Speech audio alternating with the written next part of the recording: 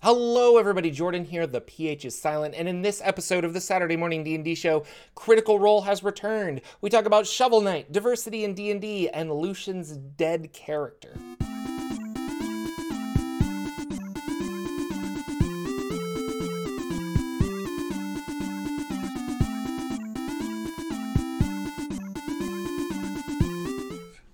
Hello, ladies and gentlemen. Welcome to the return of the Saturday Morning D&D Show. My name is Jordan with the silent PH in the middle, and I am joined always by my wonderful co-host, Sir Lucian, over at Sir Lucian Gaming. Say hello, sir.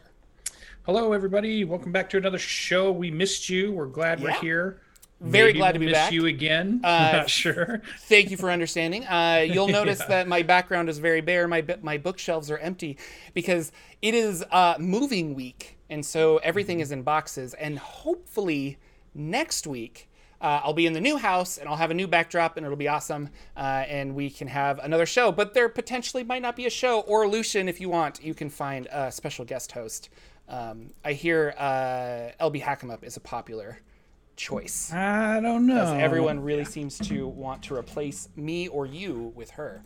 So, happy 4th of July. They just want to give the show to her. Like, they want us it's just going to be an LB and it's just LB show. Happy 4th of July, America's birthday. Very exciting. Be safe out there. If you are in a COVID virus-y area, hey, be careful. Consider staying home or wearing a mask. That is my personal recommendation to you, just so you are safe, because that's spooky. I'm excited for all the fireworks to keep my baby up and dog all night. Because it happened last night already, and it wasn't Yeah. It's so it's going to be crazy. It's going to be crazy. Yeah.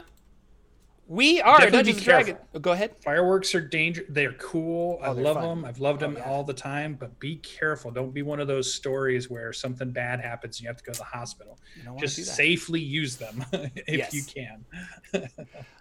Yes. Be safe. Have fun. Be happy, etc.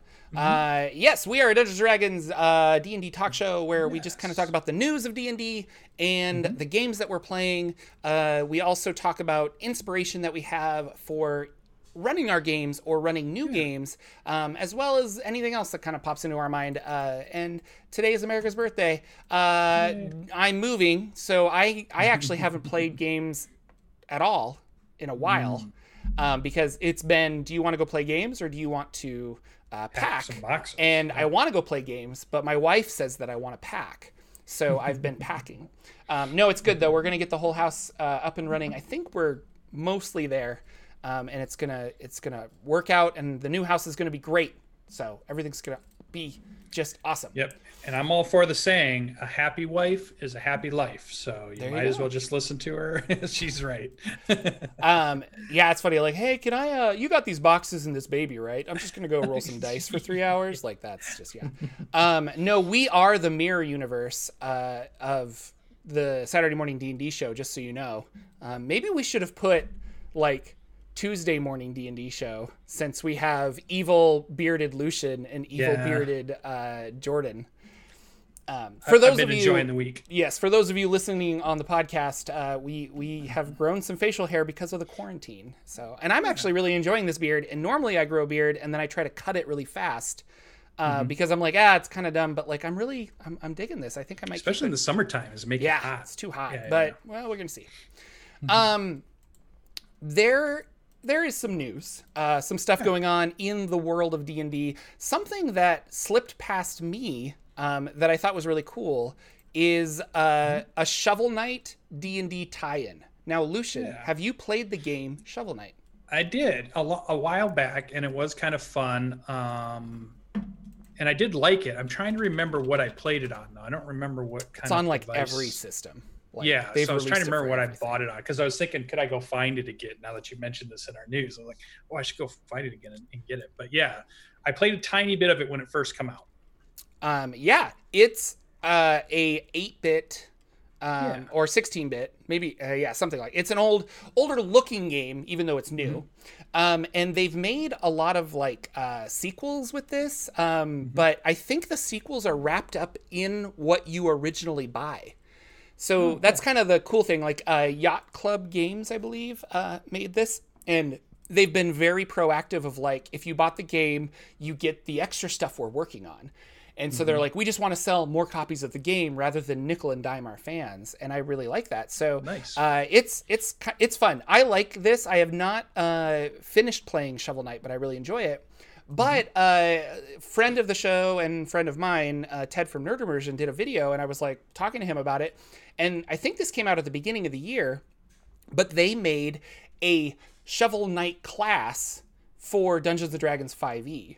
And nice. I'll put a link in the show notes, but you can search this and you'll find it as well. And it's called like Shovels and Shields. And it's really cool. Like they got fun artwork because they're a game company. They got all this other stuff, but they've got like the Knight class. And then there is various subclasses for that class, including the shovel. And so you attack with a shovel and you get extra things. You can dig in the ground and flip enemies over and things like that. There's a shield class, because I guess there's a character in the game that has dual shields. So that's kind of cool. Like we haven't seen that before. We have double shields. And anyway, it's fun. I think it's very clever. It's really well thought out. The more I was reading it, the more I'm like, I kind of want to play this. And was thinking back to the early days of my D&D career where everything was pen and paper. And I actually encouraged a lot of homebrew.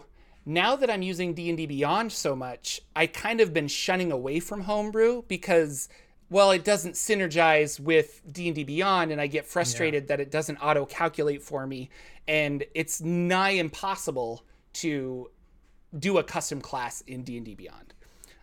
So, I don't know. Like, but did you read it? Did you look at this at all? Did you like it? Yeah, I mean, I like the, and Danimal just said, Shovel Knight makes me think of the 1999 movie Mystery Men, which is exactly what makes me think of it, because as that year on Halloween, I went as the shoveler and had a shovel on my back for Halloween, which was awesome, and I love that costume. And so, yeah, I thought this was a cool tie-in. I wouldn't mind playing something. When you said tie-in, though, I was thinking like they had maybe put D&D stuff into their game. I wasn't thinking that they were bringing stuff from their game into D&D. So that's what they were like, I guess. And I guess thinking about it, the League of Legends Runeterra did the same thing, where they're taking stuff from their game and it's weird because you would think that you would want to, I don't know. I guess here's the thing. Like if I'm thinking of Stranger Things. If I put D&D in my Stranger Things TV show, you're taking fans of the show and making them curious about D&D. And this other flip must be, well, there's a big D&D fan base. I'll put my Shovel Knight stuff there, hoping that they like it enough that they'll buy the game. I guess that's the mentality, right? Be. So I don't know. I like it. I mean, I like all these 8-bit games that have been coming out. There's been a couple that really caught my eye. Children of Morta on Steam has looked really good. 8-bit Undungeon. You guys see me tweeting about that all the time because I love that artwork that they're doing. And there's all these great kind of old school games, but have newer technology driving them and newer developers with new ideas driving what can be done with these old school graphics that are still cool. I mean, I play Minecraft so I like blocks. So I love it. I love that there's still some really cool stuff there, but they've made it look good too. It's not just 8-bit, it's good looking 8-bit stuff, or it's 8-bit-esque, even though they're probably using a lot more than 8 bits to build their models and stuff. So I think it's cool. There's a lot of cool stuff out there. I love the idea that Shovel Knight was a fun game as I remember it, because it was very kind of reminded me of my Nintendo days. It's very Nintendo like. Super Nintendo is what it kind of reminded me of. Is the type of games I would buy on Super Nintendo was very Shovel Knight like. It was almost Joust like and side scroller like, and those kind of cool games that are fun to dive into for 10, 15, 20 minutes, maybe an hour. Then you go off and do some other stuff, and it's just fun and cool, and you get to play with it. So I think it's cool that they got something. I'll have to look it up. I'd love to play a knight who runs around with a shovel smashing people in the face with a silvered shovel. That would be super cool.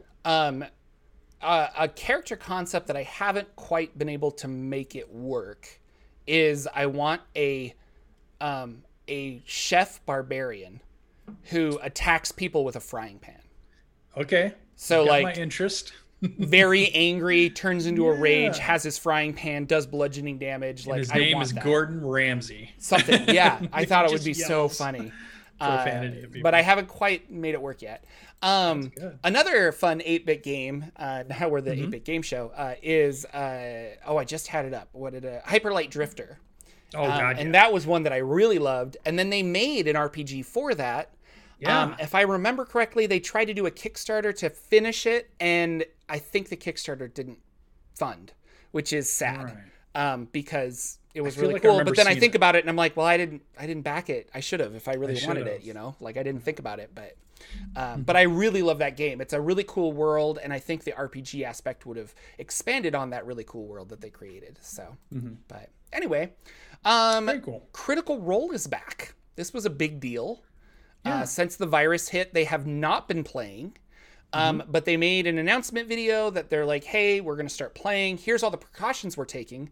Everybody's going to be 6 feet apart at the table, blah, blah, blah. They're also testing weekly for the virus before they all come in. And they have a production crew and stuff like that. So this is a big deal, but they want to keep their people safe.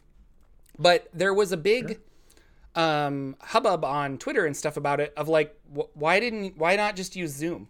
Like, why do they have to be in the same room? And a lot of people were defending them, saying that the chemistry and the synergy between their friendship and things like that, like they wouldn't get the same kind of feel. But I don't know. Personally, I don't buy that, because a lot of people, I guess I know a lot of people that stream on the internet, and it's like, oh, okay. But thoughts, like why was this? Let me and dash the that theory you just brought up, because nearly 85% of the show has somebody virtual on a laptop screen, because they couldn't make it to the show, but yet played an important character who stayed friends with everybody the entire time through most of it. And she was busy. She had a fantastic career going on. The only way she could make it was to be on the laptop. So they've already kind of been doing that. So I don't buy that so much as and that wasn't them saying, wasn't them being like, them. We can't do Zoom. So I'm not faulting Matt Mercer, Critical Role, and all those. But like the fans were trying to make excuses for it. And I don't know. They haven't said why they do that. Maybe their production level quality is just like, we want to bring our A game, and we don't bring our A game if we're doing this. But I think the difference is they are actors. They have careers as actors, and all of those careers came to a stop when COVID happened, right? So all the studio stuff they were doing, all that stuff kind of stopped because California said, stop production. We're not having these things going on. So they are real actors. And so I think they took that and applied it to their whole life. So they said, okay, we need to quarantine, where everybody needs to be on break. We're not going places. So I think they did that across all of their stuff they are, which is different, because if we're running a show, we're streamers online, or we're amateur YouTubers, or we're people that just like to play games and post them so people can watch them. They're actors putting on a production, which I think is kind of, we sometimes forget is different than what we do, even though they're in the same space as me and you have run shows that look just like the show they run, except not sitting around a table. So I think that's the mentality that they had. And maybe they weren't even thinking, oh, wait, we could still just do this and keep going. It was more like, hey, my whole career is on hold. All the studios are shut down. So until we know what's going on, we'll just take a couple months off, and then, we'll all be back to working it. Because remember, in the beginning too, nobody knew it was going to be 2 or 3 months. It started out like in the very beginning, it was only going to be a week or two, or people weren't sure. Yeah, but as maybe the weeks a month started drawing on, then it was like, no, maybe it's going to need to be a month. Oh, no, now it needs to be more of a month. So I think it was a weird thing. So I don't fault them for taking a break. I don't fault them for saying, hey, let's kick back. And if they don't want to do Zoom or Skype or whatever company, because any company would have sponsored them if they wanted to use their video. Blackmagic Cameras probably would have sponsored them to do some really cool stuff from home, but they just want to take a break. Take a break. I don't know. No big deal to me. And yeah, maybe they did need to take a break. My theory was that there was actually some actor union stuff that was like, no, we're not allowing you to do, like, you can't do this without the production crew that you've already hired because of like unions and things like that. So for them to bypass those crew members that are under contract and do it online, they might not have been able to do that. Because they may be a real production company. They may not just be a Twitch channel. Exactly. Exactly. Like, and you get into that scenario where there's a lot of people behind the scenes that are like, you can't just stop our jobs, and there's a lot of unions that stop or are preventing that from happening. Factors, because if those weren't in place, and so and so was sick, and they're like, well, we'll just do this, and this guy in the background will hold the boom mic for this scene that we're trying to record. Well, all of a sudden that tacky guy is getting replaced by somebody who is getting paid minimum wage to, water dogs or something. I don't know. Yeah. There's a big union guild thing going on. So I wonder if that was it, but it just was really weird. And a lot of people felt like, hey, why don't you're kind of forgetting where you came from, where you guys were literally playing in an apartment, filming on Twitch, and now that's cool that you have this big thing, but like, I don't know. I think a lot of people. I'm not a big Critical Role fan. I like the people a lot, but I just don't follow their story. But they, it feels like that would have been a cool way to tell the story again, and especially to promote online gaming, because they're just like, oh, you guys you like Critical Role. We're sorry you can't play with your friends right now, but like, we're playing online. Guess what? You can too, And if I was Roll20, if I was Fantasy Grounds, I would have been on the phone immediately saying, will you use my online tabletop for like the 3 weeks of quarantine?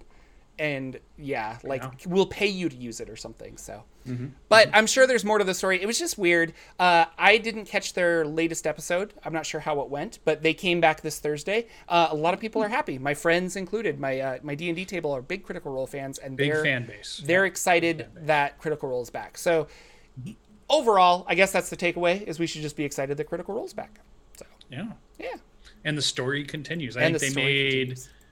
Well, I think I saw a tweet about, or they were doing a video on, they just made level 12 or something maybe. And they made a whole video of them like, let's roll our hit dice. And I was like, honestly, I understand that that's content. And if I was in a position to do that, I'd be like, you know what, this is silly, but people want to see me roll dice for a permanent number of this character that they're interested in. Not just interested, they are fanatics for it. So I would do the same thing at the same time. Felt very silly to be like, you're gonna just watch me roll a d10. Cool. Like, right, I don't know. Here we go. It's interesting. Side note, I'm actually getting more and more interested in, I think we've talked about this before, but like, I like point buy because it's very standard. And the game is balanced around point buy or standard array for D&D. But lately, I've becoming increasingly interested in rolling for stats and rolling hit points, because it makes your character that much more different. And I like that idea. Where you could have a level 3 of like, oh my gosh, I got 12 hit points this level. That's so cool. And then you have a level 7 where you're like, I literally got 2 hit points this level. That sucks. But there's a part of that, like, there's just a fun aspect of that in both swings, I think, So, but usually I'm always like, no, we won't roll dice. We'll just take the standard, because it feels games, the better option, to take the standard. In all of our games, me and Danimo, who's our dungeon master for basically the circle of people I'm playing with at the moment, we're all big on getting some randomness in there somewhere. So we're always doing, 46 drop 1. Yeah. Danimal goes a little easier on us to make sure you have at least overall, you have like a +2 bonus. Or you can re-roll, but I was more mean than that. I was just like drop 46 drop 1, but we also were doing some random class, random race table stuff to really mix it up with people, to give them a chance to stretch their imagination or play something that they might not have picked or might not even thought could make fun until they started playing it and realized, wait a minute, I just created a Gith druid that I never would have created, but now this personality is coming out. Now these skills are coming out. What is this person about? And it's a way to really explore something that you might not have off the top of your head say, hey, I can't wait to make this next character. So, and hit points, we're all big on making sure you roll your hit points, not take the average, and just let the gods of the dice decide. In this campaign, do I have this fighter who keeps rolling low HP on his rolls and I just have to deal with that? Do I have this wizard who's been rolling really good? He's like a powerhouse, or does a stereotype come out and the wizard has super low hit points, so low that in fact that he's the glassiest cannon of all glass cannons, you know, or she, or whatever type of character you're making. Yeah. So I'm embracing some of the randomicity to things. Yeah. And I was talking about it with some friends that you might have an idea where you're like, I really want to play a dwarf druid, but after you roll the stats, you're like, oh, now that I roll the stats, you know, I kind of still want to play a druid, but like maybe a Gith druid. Like I never thought about that, but that just kind of synergizes better with what I rolled. And that's kind of fun because you might play a class that you're not as interested in, and then realize that you're having a lot of fun. Secondly, what you were saying about hit points, like what if you are the wizard that's rolling ridiculously high hit points every turn? Yeah. By the time you're level 5, you're like, you know what? I'm going to take more melee touch spells. I'm going to get closer. Because I can get close. Like I was going to be a ranged wizard, but now that we're actually playing, I'm like, it would be kind of fun to do this. And so it's cool. Like, I don't know. That's my side note. The next big thing in the news. It actually happened just to do that. My war wizard was doing pretty good, rolling average, you know, a high roll here, a low roll there, but then it would average out over like 7 or 8 levels. And like at level 7 or 8, I picked up an ability or a magic item that raised my constitution to 20. Oh, wow. Yeah. And retroactively, it all of a sudden made my wizard have something like 50 or 60 hit points. And immediately my play style changed because I was like, I'm getting right in there. Yeah. And I'm hitting stuff with, you know, shocking grasps and doing all kinds of crazy and not worried about taking a hit anymore because I've got some hit point buffer there. And so the joke was then he was stronger and more healthy than our paladin. So I kept always describing him as having big muscles and walking around and flexing and stuff on our paladin. And our paladin would always give him the side eye, which I thought was super funny. It was the Amulet of Health made the con to 19. And I think so Dan was there. So it just made it really cool to have this wizard that could take a hit and not just be a glass cannon. Made the whole play style super different. So it was very cool. It's cool to switch that up, to switch those stereotypes around. Yeah. I've also it's funny because with Rod of Seven Parts, the cast members were saying like, you're giving us some like kind of kooky magic items, but also they're really powerful, but like we don't exactly know how to use them sometimes. Because I've been emphasizing not just like here's a +1 longsword, but like I wanted to give them weird things, and that has been a fun mechanic too. Where I'm like, players like having powerful magic items, and usually because I overdid it in one campaign. Later campaigns I've been kind of stingy with them. But I'm realizing now that is the wrong mentality for Jordan. If you want to play a game like that, that is a way to do it. But I think players like getting magic items, and I've been having fun DCC. Giving them. So it's been kind of cool. Very cool. This something we'll touch on kind of briefly, but diversity in D&D. Wizards of the Coast published a blog post basically that said that they're going to try and remove some culturally insensitive text from released adventures, which is kind of awesome. And specifically Tomb of Annihilation, which has some references to stuff that they're like, we don't need to reference people in this way, and Curse of Strahd, the Vistani, who are a Romanian type of, historically, they were based on Romanian people. So they're like, maybe we shouldn't play up these stereotypes with the Vistani, and maybe the Vistani can be something else, or be a reflection of them in a positive light as opposed to a negative. It's really up to Wizards of the Coast. They aren't specific about the changes that they want to make. They're not saying like, we're going to do X, Y, and Z. But it is kind of interesting. They're going to change that. Also, they want to kind of abandon the word race in describing what type of creature you're playing. Pathfinder's already done this. I think your D&D race is a Pathfinder ancestry, which is kind of cool. So they're changing. That's a good word. Yeah. They're just kind of making it more, I don't know, better, like more modern, I guess. Like this is kind of how the world thinks we want to change it up. We want to make sure that our game fits with the modern world. And the thing that I thought was interesting though, is that there's been a lot of talk of alignment. So they're going to change, not necessarily the alignment system where we have good, neutral, evil, lawful, chaotic, but what does that mean for your character? And if you are a drow, do you have to be inherently chaotic evil? And it's like, well, no, you don't. You could be a lawful good drow, or you could be this drow, or anything like that. So they want to get away from the humanoid races having like a set evil or chaotic alignment, which got me thinking about alignment in general and the history of Dungeons and Dragons. And I'm like, why do we have alignment in D&D? So go ahead. You need a bad guy. That's because if you're adventurers who are going to take a sword and chop somebody's head off, you can't go chop the head off of somebody that's lawful good, right? And call your game something that people will want to play. So the thing you are chopping the head off has to be evil, for it to make sense and for it not to go crazy back in the 70s or even nowadays, or even having teenage kids, 8th graders and stuff playing.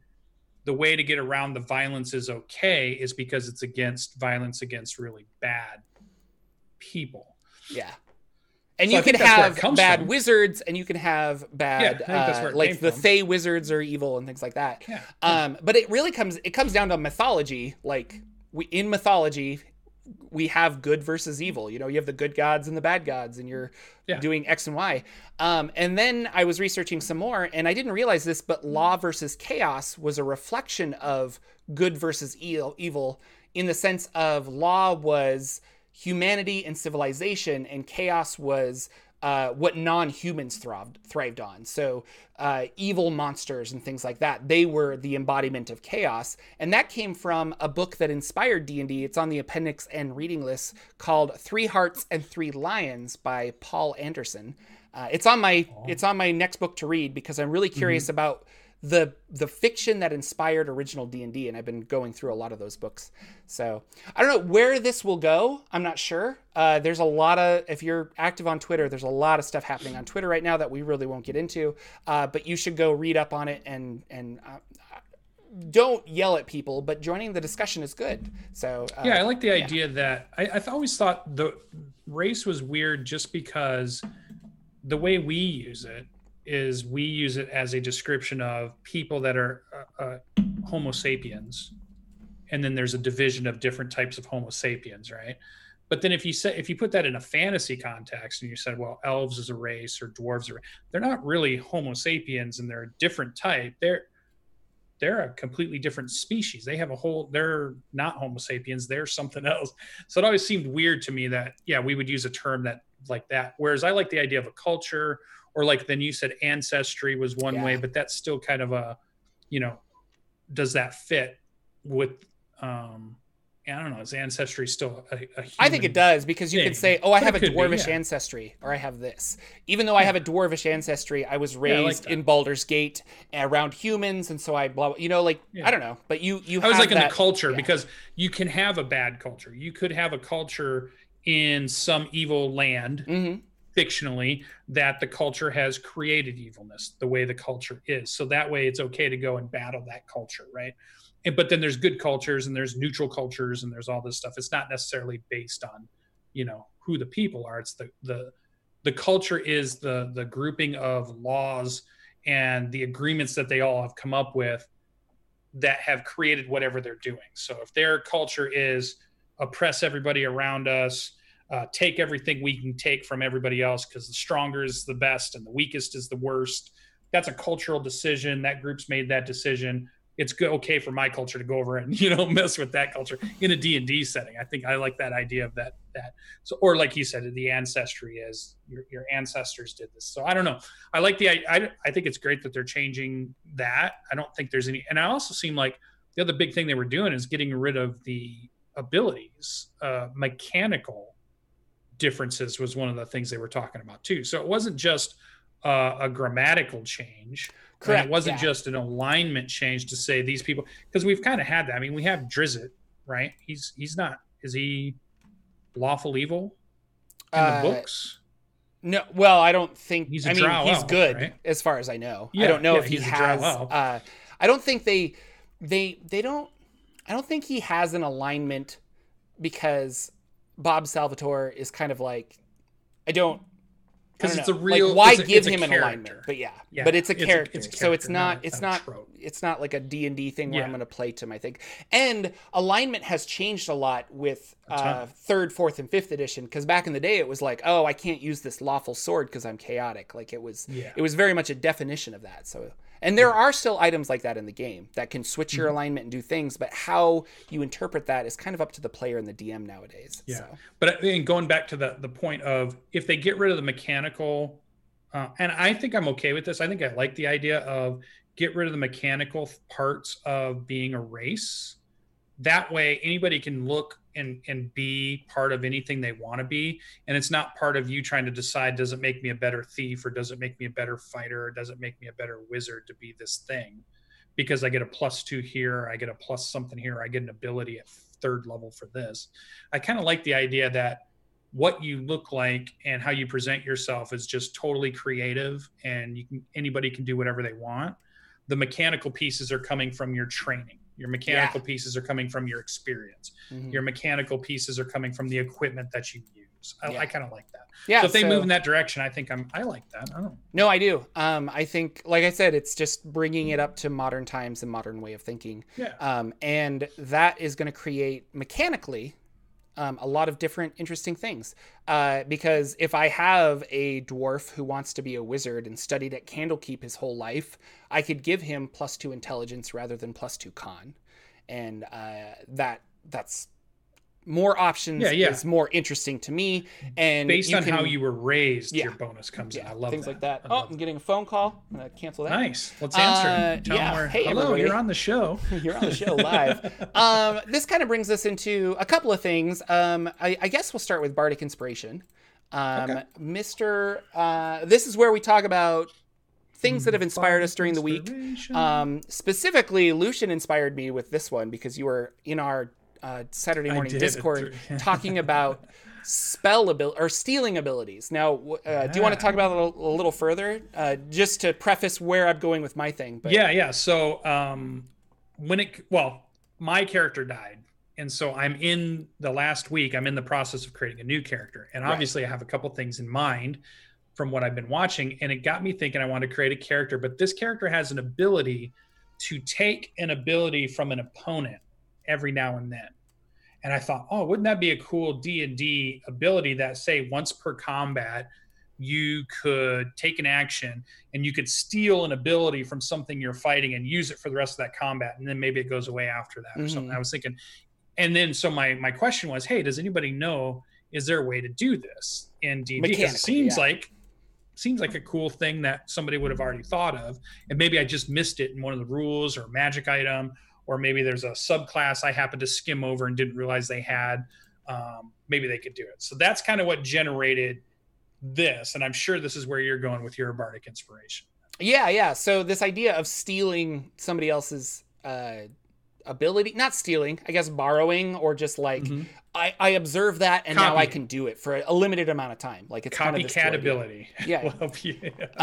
So it's, I don't know, it's kind of interesting. And then it got me thinking of, I played a lot of Final Fantasy back in the day. I still love Final Fantasy. And in Final Fantasy Tactics and in Final Fantasy 5 and 6, there was a character that could do this.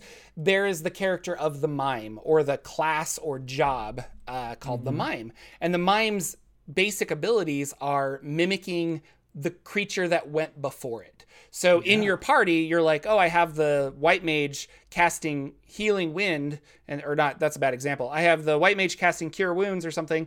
And then the mimic would mimic that and literally do the exact same thing, even though they don't have the mana points. They don't have that as a subclass. They don't have anything. Special ability. It's just a special ability. So it got me thinking about, well, can you do that in D&D?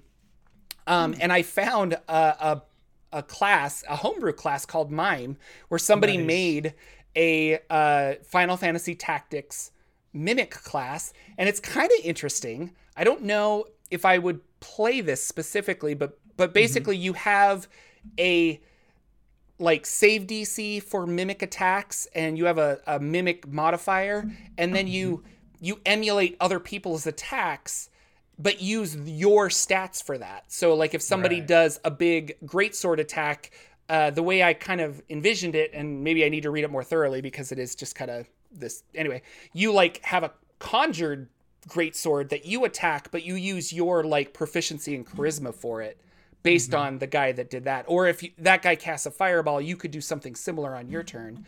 It had a lot of interesting things about basically looking like other people and trying to do other things like that. Mimicking them, replicating effects by... why am I getting phone calls? Your phone calls. Yeah. Well, this all came up. What I was really, I'll let the cat out of the bag a little bit, is obviously I've been watching a lot of Naruto, and I wanted to make Kakashi, who has the ability to copy somebody else's fighting style or special ability. And so he ended up being called the copycat ninja to be able to do that. And I thought, oh, this is super cool. So how would I make a D&D version of Kakashi, the copycat ninja, and get to play it? And then eventually, once I figured that out, then I was gonna have to talk my Australian dungeon master into let me actually do that if it wasn't super overpowered. So that might have been the hard part. Actually, the second part of that might have been the hard part. So that, I think, is where he was coming from. He also noticed that in that same thing, there was a Beastmaster that he had in there from Final Fantasy V too. So not only was Jordan able to find the mime, but he's also able to find the Beastmaster, which also means, I bet if we look hard enough, there's lots of Final Fantasy tie-in, third-party stuff to find to bring into your game if you want to bring in some Final Fantasy stuff into your game. So. I missed what you said because I had to walk away. But specifically, Skull Dixon pointed me to I think it's a fan-made, but you can buy it, and I did buy it, and it looks really cool. It's essentially a Final Fantasy Tactics version of the game. Version of tabletop D&D. And it has a whole bunch of different classes that you can play. It's really cool. I forget the name of it, but if I remember, I'll try to put it in the show notes and stuff. So I don't know. Like, I like this idea of a mime character, but then I was also thinking that would be a fun idea for a villain. Mm-hmm. What if your villain, like on his initiative, replicated the last thing that was before him? Mm-hmm. So it's kind of like one of those puzzle fights where they start throwing huge fireballs, and then they notice that after that he throws a huge fireball, and so then you start delaying your turn, because if they can make the cleric heal so-and-so on his turn, he'll heal so-and-so. And I like that idea a lot, of like him mimicking the person that went immediately before him, and if they can figure out, like, well, what is he doing? How is he doing this? So it could be a fun I like fight. that. And you could change it up a little bit. You say round number 1, it does the last action. Round number 2, it does whatever the middle action was. And round number 3, it does the first action, and it mimics it. But then it goes back around. So if you get to round number 4, you're back down to the last action. Yeah. You get around. So then they can start to see a pattern, and maybe they could puzzle it out. And then, like you said, change their tactics to benefit them versus what it's doing. I think that'd be kind of fun. That'd be kind of confusing for the dungeon master, but maybe if you had 3 of these these mime classes that could mimic people, and then put them in different areas of you'd want to be prepared. Like, you'd want to have like a notepad next to you, so you're watching each person in. Yeah, and so you're like, okay, it would be tough, but I think that would be a really cool fight. Yeah, and you'd almost want to maybe finagle their initiative roll, so that you could purposely give them such a big minus on initiative that it always makes them at the very bottom, or always puts them right where you need them. So it makes it easier for you to keep track of how the puzzle fight's going to go. But it would be a really fun fight, I think. Yeah. So that is my bardic inspiration. Nice. Specifically, the Beastmaster thing that I put in our show notes was, I was writing that, and I'm like, I forgot that Beastmaster's like, once the beast was in lower hit points, you would try to capture it in this like magical gourd. And then later on you could release the monster, and different monsters did different attacks, but it was a single attack that the monster would do that you would release. And then I was like, man, that should be a magic item in D&D. Like, how cool would that be? And then I realized there are like 4 magic items like that. Like this one traps demons, and this one, I think it's called the Iron Flask is the one I'm specifically thinking of, where you can trap something and then summon it and it'll listen to you for an hour or something. So anyway, but Lucian, cool. what bardic inspiration did you have? As I almost mine came from every now and then I like to choose an actor that I really like to go watch, and then I'll go watch a bunch of movies that they've been in. And of course, this one I was thinking about Bill Murray movies, and What About Bob, and we looked at Groundhog Day, and then we were watching Zombieland, and Bill Murray was in all of these ones, and so I was just thinking about that, and then it kind of dawned on me as a challenge to you dungeon masters out there who think you've got it all down, who think you're pretty pro dungeon master level. Could you run a Groundhog Day adventure for your party and make it kind of fun?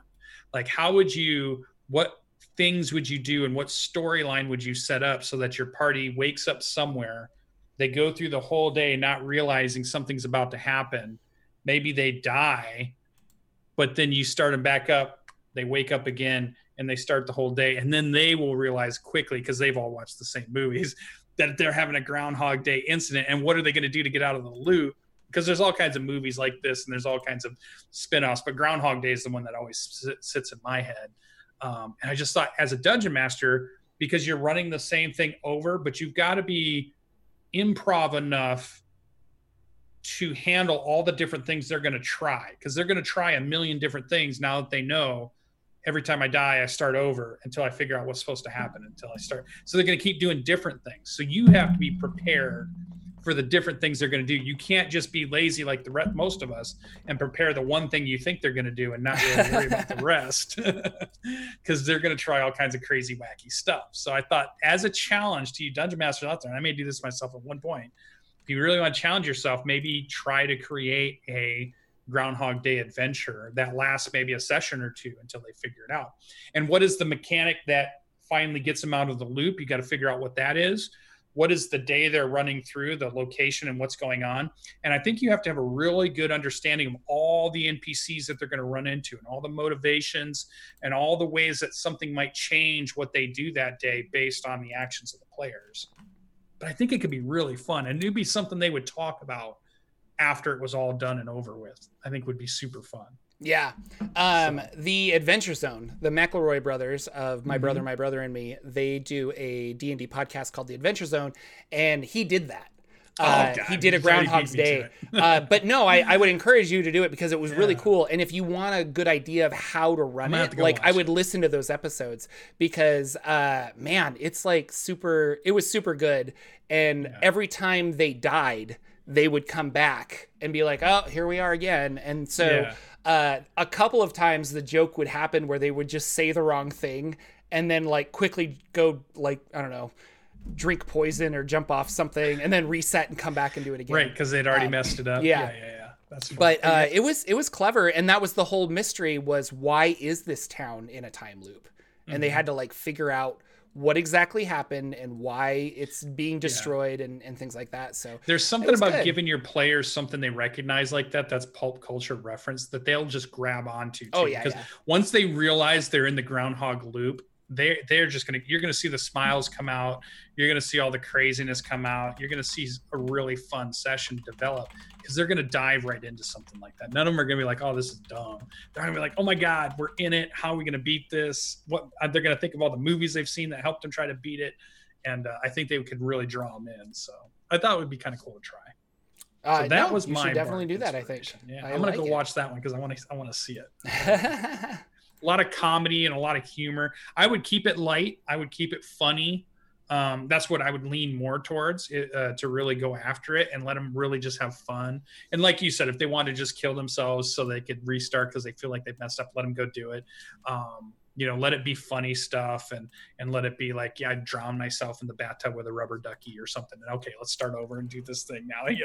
Let's keep moving. Okay, we're going to try this next time. No, I want to learn piano skills. So whatever it might be. So I think it'd be fun. But that was our Bardic inspiration. So all you dungeon masters out there, definitely let us know what your Bardic inspiration was over the last 2 weeks.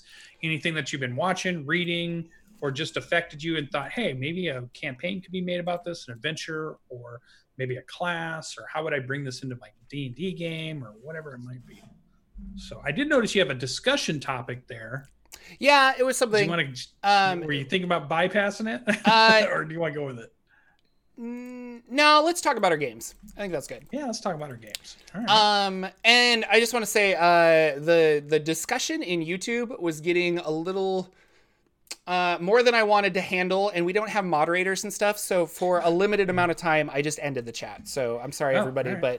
But continue to watch the show. I hope you enjoy it, and I hope you understand my reasonings for that. Because I don't want to. Because we don't have moderators. I don't have moderators, and I don't want to cause a lot of backlash of stuff. So just so you know. But Lucian, what games have you been playing? What's going on? Besides, we heard your character died. So I'm playing the character death game at the moment. So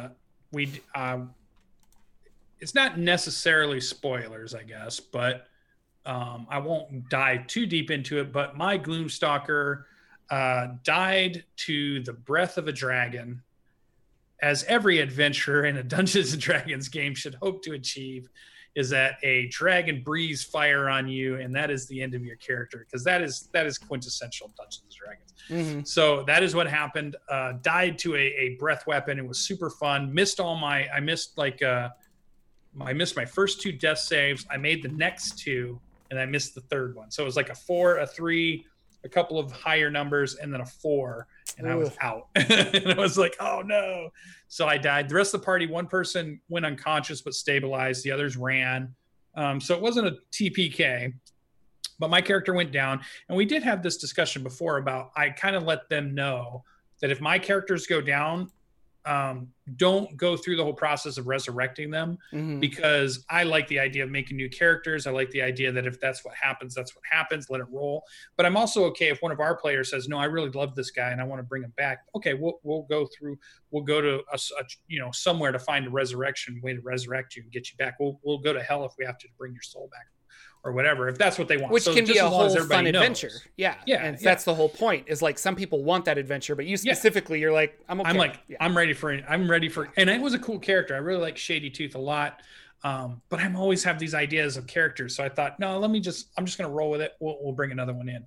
So I am making a new character for that. I'm leaning at the moment towards a pretty badass kind of archer build, and I've been jumping back and forth between like an arcane archer or maybe a samurai using some of the archer stuff, or maybe a battle master and working the battle master stuff into the ranged weapon instead of how most people play it, into the melee weapon version of it. So that's one route. But then I started thinking, we're about to play Dungeon of the Mad Mage, which is the only adventure really that guarantees you're going to get up to probably level 20. I have never, ever, ever played a level 20 character, and I have definitely never had a character go from a very low level, say 4 or 5 or wherever, I'll be at 5 for this one, and make it to 20. So it started making me think, well, if the next character I'm going to build and I want to get them to 20, what is the character that I want to be my first level 20 character? Yeah. Because that's like a milestone in your character creation stuff, right? You have when you made your first character, you had who's your favorite character, you've had who's your character that's done all these cool things. Well, who's your character that ever made it to 20, and what do I want that story to be? So that kind of made me start thinking, well, I've always wanted to do a warlock, a really nice high-level warlock. I've been really interested in sorcerer. Do I want to do a really high-level sorcerer at some point? So I'm kind of flipping back and forth. I got till Tuesday to decide before the game again, and then we'll what are some, I mean, you said sorcerer and warlock, but like specifically, what are some of your options? Like, because you have like an idea, I assume, or no? I love warlocks to death, and I'm thinking I want to see what a level 20 warlock looks like. I've never, but like a warlock of the fiend, a great old one, old one for me. I love great old blade lock, or I'm thinking either Pact of the Chain or Pact of the Tome, because I like both of those, but I like the idea of the Quasit or some of the things you can do. I love all the Eldritch. Gazer. I think there's a Gazer familiar if you do Pact of the Chain.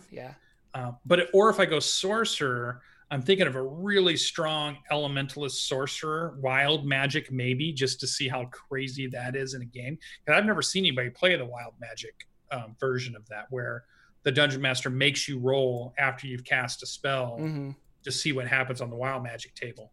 It can be fun. We had a wild magic in my Hot Springs Island game, but and maybe it'll be different for you. It's always different for other things, but like we noticed that, or I guess from my perspective, it got kind of annoying to be like, oh yeah, we have to see if wild magic goes off. I don't know. Yeah. Like, but at certain interesting times, it does say that the dungeon master could just make a wild magic effect happen. And so I did like that mechanic, and I wish that was actually the mechanic. So rather than like, oh, I cast a spell, I have to roll again to see if wild magic happens. Oh, I cast a spell, but I was under duress or I lost concentration on a spell. And that's when the dungeon master is like, you know what? Roll wild magic. I'm curious what's going to happen. Yeah, I could make it happen, not just roll to see if it happens. Yeah. I like that too. And I probably would let the DM do that, because when you have good dungeon masters and they know kind of what your character is about, they can help facilitate making that character be able to do that kind of thing. So I think that's kind of cool. But that was really the only game I'm playing. So I've got we're just about done with Waterdeep Dragon Heist. It's been fun. Yeah. It's had ups and downs. We also have Acquisitions Inc. is slammed into that. We just got to a level 2 franchise, so that's part of the thing that's going on. It's really fun to think about when our characters have died, that HQ sends another person, because we're down a person now, and it's fun to have that whole HR has sent somebody else over for this thing, and to play that thing up. This is definitely a band of rapscallions. This is a band of thieves and cutthroats. So it is a different game to play. It's a little bit less we're the heroes and a little bit more we're kind of bad guys fighting other bad guys. Yeah. Well, so, you're in it for yourselves rather than lesser for evil protecting and saving people. Yeah. Yeah. So it's been interesting, but I think it'll be fun, and I can't wait to do a big slog dungeon dive. I know not everybody loves that style of game, but I love the idea of 18 levels of Underdeep or Underdark and just slogging through tunnels and slogging through caverns and slogging through craziness. And I can't wait to see how that all turns out. So I'm excited to play that. That's going to be super fun. Whoop. No, it's not. It's not the Underdark. It's Undermountain. Undermountain. I think that's what it is, right? Yeah. Well, it's the Dungeon of the Mad Mage, which is the Dungeon of the Mad Mage is Undermountain, the ruins of Undermountain. So that's where you were getting Underdark, and I'm like, wait a minute. But no, it's really exciting. That sounds fun. I also like making new characters. It's always sad when one dies, but at the same time, it's like, I don't know. I've got like 15 other ones that I want to play. Boy, lately I've been trying to come up with an idea of making like a really strong melee bard. And I now have this Mage Slayer build that I created where he has like the mage. There's like a mage. Everybody killer picks feat. on the mages. That's the problem. Everybody makes a Mage Slayer. Nobody makes the Barbarian Slayer. Yeah, you're right. Nobody does. I think that's because that's hold person and lightning, but I could be wrong. But no, it's been anyway. So now I really want to play this bard that I've been cooking up. But sorry, I'll let you keep going. You had some MMOs you're playing? Well, the only other thing I had there it was I just wanted to play some MMOs because I hadn't been playing enough tabletop. So I thought, well, I'll just jump into MMOs, which is the closest you're going to get to a digital version of a role-playing game. And so I kicked up Final Fantasy 14 online because I'd heard lots of good things about it, and Phantasy Star Online 2. So two MMOs that are based more of a Japanese MMOs, more of what they would call an Eastern version of MMOs than a Western MMO. And I've been having fun. I'm taking it slow. I'm not trying to rush through things. The two things that's nice about both of these MMOs are you can switch classes very easily. So you can start out as one thing and you can like, okay, I kind of got the idea what's going on here, but now let me try this other thing and see what it's like. And they just have a really different version set of classes and things you can play. Western style MMOs are really based on a lot of Dungeons and Dragons style classes. So you'll see a lot of stuff you're familiar with if you're playing Dungeons and Dragons. Whereas Eastern style Final Fantasies and in this Phantasy Star Online, they have some really different stuff that they come up with and some really different ideas of classes and jobs that you can be a part of. So it was really cool. I'm having a good time playing those out. And I think I'm just going to constantly dip into them a little bit here and there as I'm playing right now I'm playing a gladiator, which is going to turn into a paladin in Final Fantasy, but I'm also want to try the mages because like you just said, there's a white mage and a black mage, a red mage and a blue mage. Those are all Final Fantasy kind of cool things. But then they had ninjas and samurais, and they have all kinds of just crazy classes. Summoners, I played a summoner for a long time, and in Final Fantasy 14 I played a summoner, so it was fun. So very cool. And so I'm playing those, so I'll probably keep that added to my little section of what kind of game stuff I'm playing, and I'll bring that to you guys as I play it. I may even stream some stuff here and there if you guys want to jump in and play, because it's always more fun to play with others when you're playing MMOs. So. But what did Jordan do gaming wise? Now we heard he's moving, so he's playing the moving RPG. Yeah, so well, we didn't have a show last week, but and I didn't have Rod of Seven Parts this last Wednesday. But the Wednesday before, my party was in a caravanserai, which is like a underground kind of hotel area or abode, I guess I should say. And this was specifically a resort that they were like going to, but they found out pretty quick that it wasn't your typical resort. And there was a couple of Afridi brothers that were trying to capture people and then take them to the city of Brass, and then they would be sold into slavery and things like that. They ended up beating like all of the monsters, and there was a big like, hey, if you turn left, you could go to the city of Brass, and they all collectively were like, yeah, we don't want that, and they went like they didn't even look back. And there was a part of me that was like, oh, that would have been really cool. So now I have all of this city of Brass gameplay that I will put in the back of my mind, and I will use it later at some point. But boy, that would have been interesting, because I haven't had a game do that large of a plane jump. I guess my friends are in the Shadowfell right now, but that game's on hiatus until the virus is a little more cleared up and until we move. I was in this Silent Hill, dark, weird, and wild game is the thing we were using. And I couldn't make that because of house stuff I was packing. And then I found out that night that they had a TPK. So that game is now over, and they're all really excited. Silent Hill, so I would imagine everybody dies. Yeah, they died, yeah. And so now they're going to play a Fantasy Flight Star Wars RPG game that they're very excited for. I will not be joining because of house, and I just have a lot of stuff going on. But if they continue on, I might join. It's kind of sounds like a lot of them want to be like Jedi or Sith or have force powers, and I'm like, I want to be a R2D2 astrometric droid, like, and you can in that game. And I was like, on cool. It that sounds awesome. So maybe I'll join that at some point. So really the only game that's actively happening right now is my Wildmount game, which we're normally play on Saturdays, but we're not tonight because it's the 4th of July. Again, my Conjuration Wizard, Josh A, he's really fun, super greedy. He's got a piggy bank familiar that runs around and eats gold in stores, and then I can, put him in an extra dimensional space to keep my money safe. It's fun.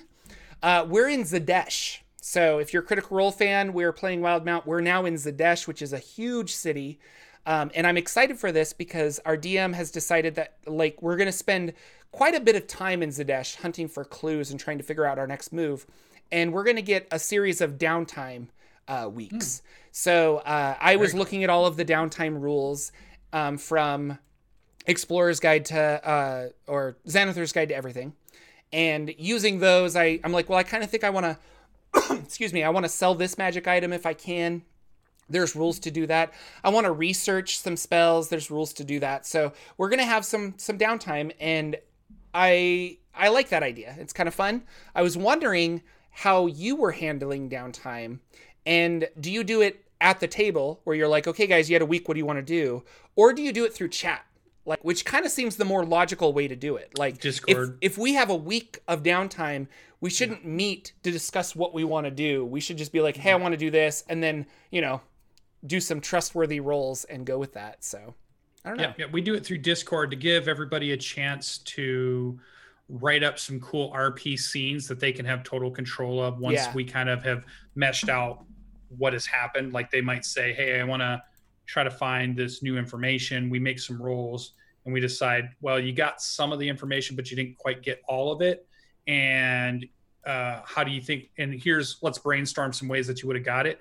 And then they go back and they write in our RP channel, a little short story of what happened while they were on their own downtime. And it gives them a creative outlet to really show their character off. It gives them a chance to say, like one of ours guys doing a downtime, he wants to create a mine. So he's a dwarf.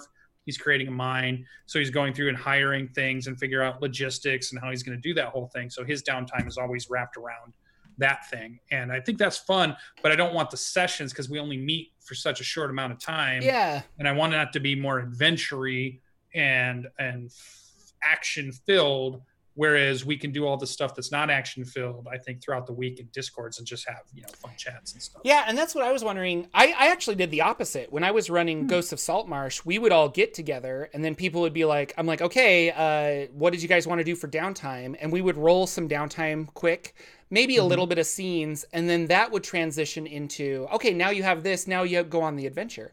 And it never took a long time, but now that I'm thinking about it, and now that I'm the one on the receiving end of downtime, I'm like, I've got all of these ideas. Wouldn't that be I don't want to say a better way, but like it feels more efficient in a way, and I like that idea of like, oh, I could show up to the table in 2 weeks and be like, oh, you had 10 days of downtime. Here's what I wanted to do. Here's what you were able to accomplish. Boom. I've got my information I wanted, and I've got this, and I get the fun of being able to relay that to the group, because that's a one-on-one conversation I had with my dungeon master. So I don't know. Downtime's kind of interesting. I like it. I really, I've been studying my Witch Plus Craft book, which is where I got my piggy bank familiar, and they have crafting rules and stuff like that in that book. And that book's actually nominated for an ENnie. So if you're interested in the ENnie Independent RPG nomination awards, you should go check it out. And I keep gesturing back to my empty bookcase because that's where my Witch Plus Craft book would be. But really good supplement. And how there's a lot of different ways for crafting magical items and coming up with interesting stuff. And downtime is a fun way of doing all those. So I don't know. I'm liking downtime more and more to flesh out a campaign setting, So yeah. Other than that's it. I don't think I'm going to be playing games for 2 weeks. So this whole week is dedicated to moving. So we'll see about that happening. Lucian's muted, so I'm assuming there's some kind of an alarm going off, which is really exciting. Is there anything else we need to talk about before we leave? No? All right. Ladies and gentlemen, thank you guys so much for watching. Thank you again for sharing this podcast with your friends and all that other stuff. We're really excited to have you here. Join us next week for another wonderful episode of the Saturday Morning D&D Show. And until then, have a great 4th of July. If you are in the Americas, stay safe. And if you're not, please also stay safe if you're not in the Americas, because we care about all of you.